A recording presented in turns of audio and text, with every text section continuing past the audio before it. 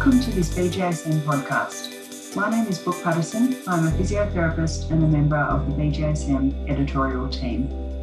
It is my pleasure today to introduce you to Linda Trong. Linda is a physical therapist and a PhD trainee at the University of British Columbia in Vancouver. Her primary research interest is understanding how social support can improve recovery after a traumatic knee injury. Welcome, Linda. Thank you for having me, Brooke, and excited to be here.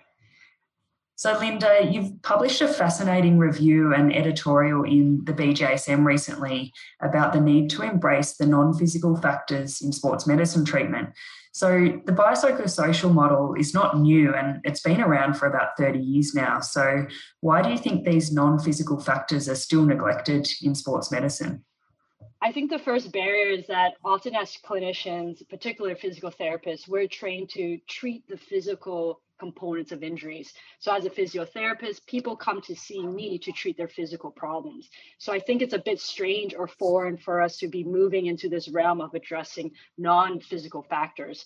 But as we all know, many of our patients meet physical or objective criteria and they still don't return to sport. And if we look at a lot of the research out there, we see individuals not returning to sport even though they're reporting normal knee function. If we move into the qualitative world, we also see that a lot of individuals with ACL injuries report that it's the psychological side of recovery that is so much harder than the physical side. So all pointing us towards that we need to start treating or addressing this non-physical realm. I think the other second challenge is that we need to start to figure out what do we mean by non-physical factors. The biopsychosocial model, and in the name it says we are looking at biological, psychological, and social factors. But if we actually look at the model, there is a social and contextual domain. And in our recent review, we actually define the biopsychosocial model to be these three distinct domains. So the psychological factors include the cognitive, affective, or behavioral responses after injury. So this can include, fear of re-injury, your confidence to return to sport, or the motivation after an injury to do your exercises. Social factors really encompasses the relationships or the social interactions, such as if you were provided social support after an injury, that can motivate you to want to do your exercises. And finally, contextual factors are the forces that exist outside you that can impact recovery. And this can include things like the sport culture. And in order to be successful in managing our patients and our athletes, we really need to be aware of all these factors, both physical and non-physical.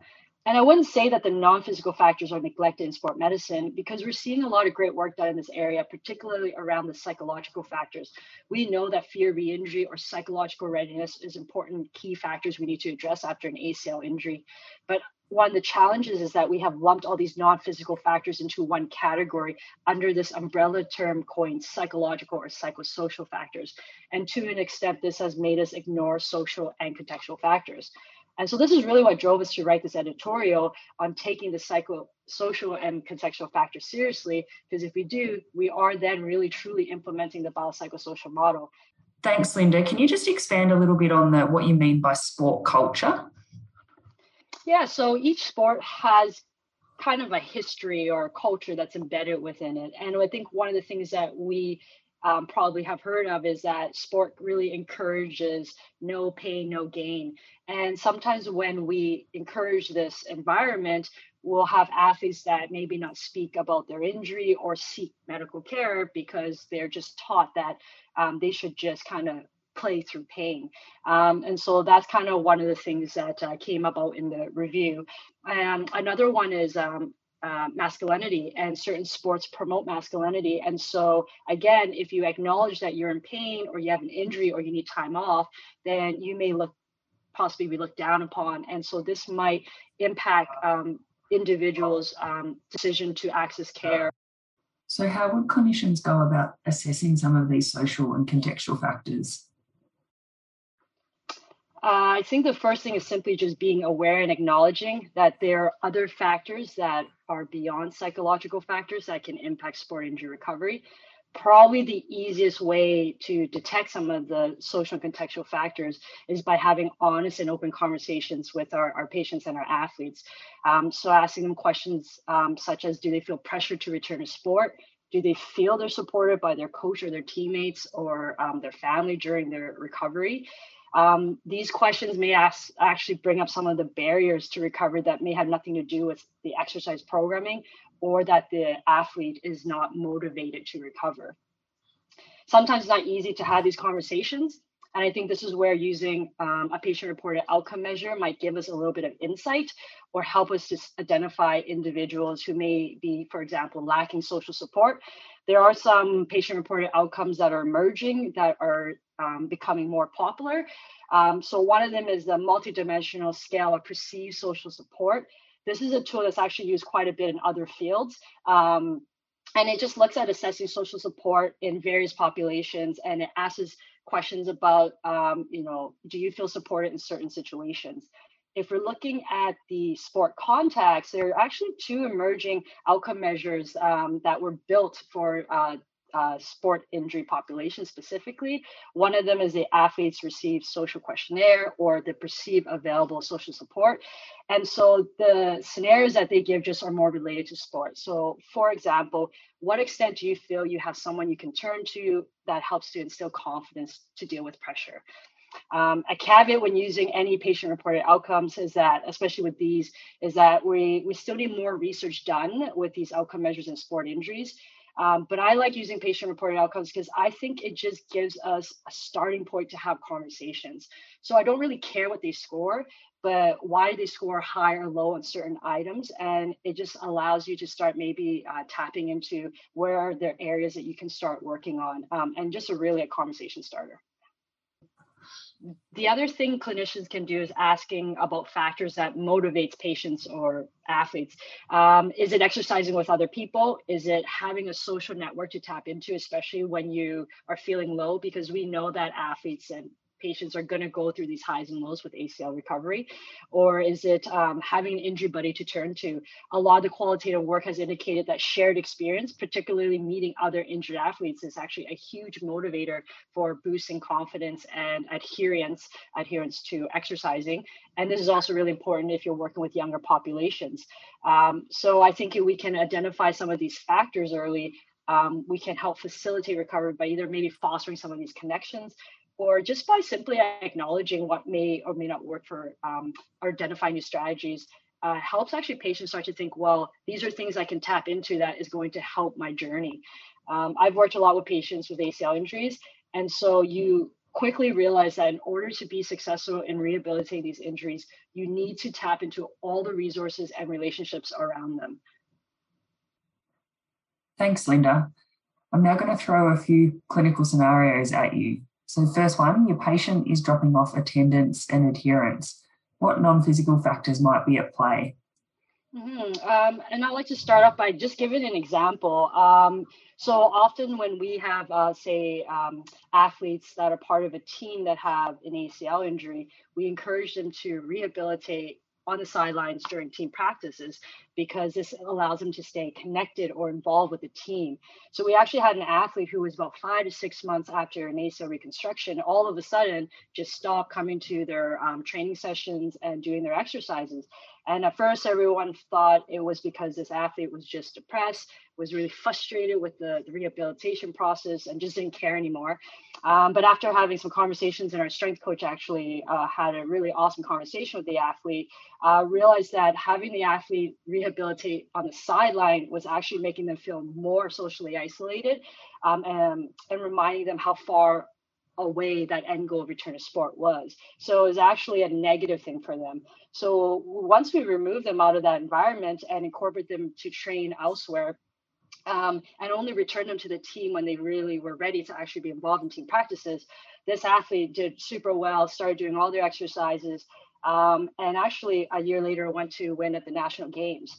And so this was actually just a reminder that this had nothing to do with motivation. It was simply that we need to start addressing actually the social factor and that social isolation that was being created by having them rehab on the sidelines. And just by removing them from that environment, they were able to get back on track and actually had a really awesome and successful recovery.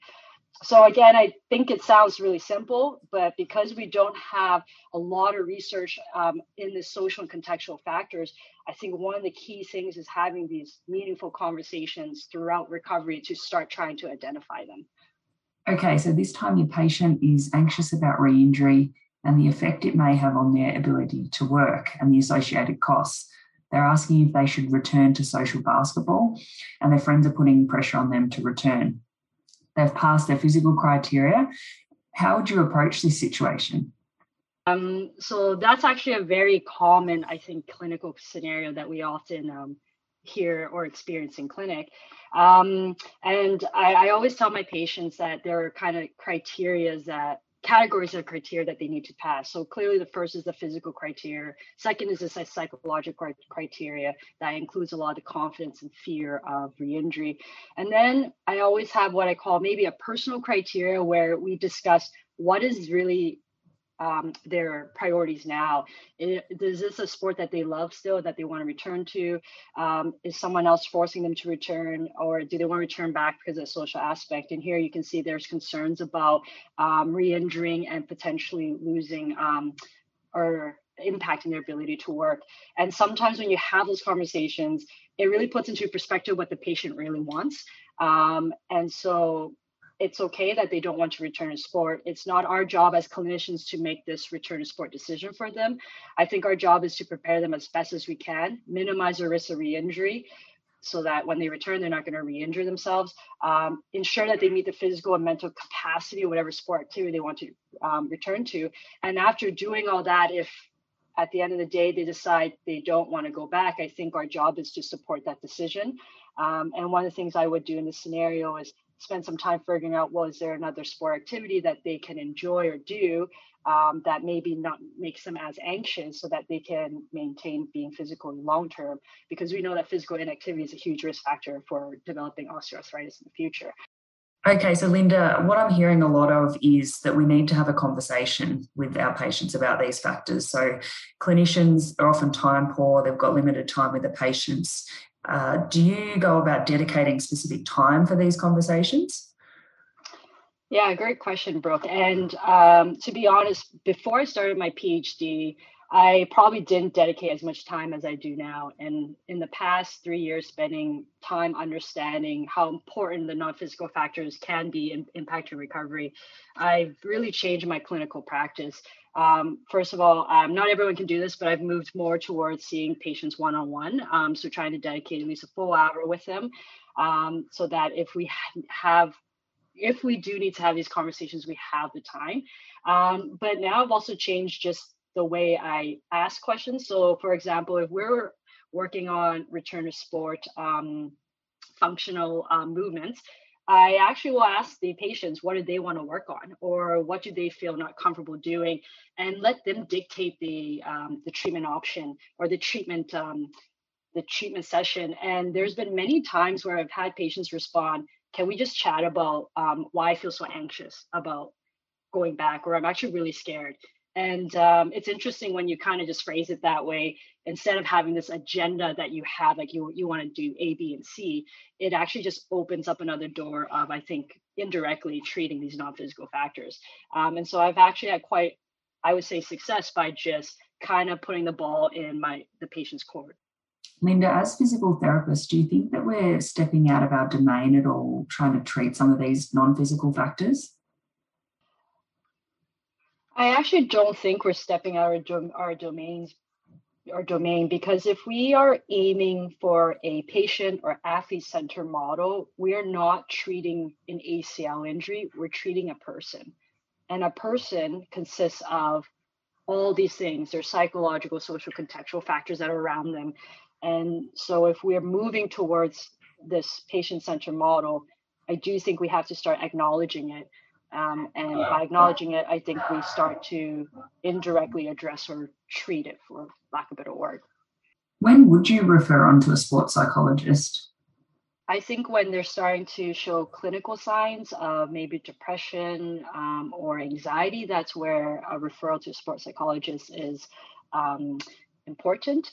But oftentimes, a lot of these non-physical factors that are emerging, I think maybe in our wheelhouse to just discuss or begin just having a conversation.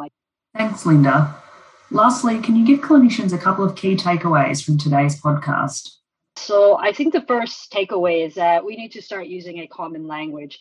If we really want to start moving the biopsychosocial model into clinical practice, we really need to start addressing the social contextual factors. And I think we need to start calling it what it is versus just lumping it under psychological or psychosocial factors. We don't often lump range, emotion, strength, or flexibility into one category. So I don't think we necessarily should do this with non-physical factors as well. Second thing I think we can take home is that we intuitively treat non-physical factors in clinic. But I think now with a lot of the work emerging, this just points us that we need to be more intentional about asking these things in clinic. So instead of waiting months, having early conversations about individuals potentially feeling socially isolated or chatting about relationships with the coach or the power dynamics that exist may help us identify barriers to sport injury recovery much earlier. And lastly, I think that just like any objective finding, we need to evaluate throughout recovery as things can change. So we can't just assume that what we're doing early and how we're managing or addressing the non-physical factors early after injury is going to be the exact same thing throughout the whole 12 months. So we just need to start recognizing that there are many different non-physical factors that can be out there. And as we acknowledge them throughout recovery, this will help us to be able to manage them better and not just wait until return to sport. Thanks very much, Linda, for sharing your insights and clinical examples. Now, you're active on social media. Where can listeners engage with you? Thank you, Brooke, for having me on the podcast. And you can reach me at my Twitter handle, LKTphysio. Thank you for listening to this BJSM podcast. You can find links to Linda's papers and resources she mentioned in the show notes. If you enjoyed this podcast, share it with your friends, and remember, you can find a new podcast on the BJSM app every Friday. We hope you have a physically active day.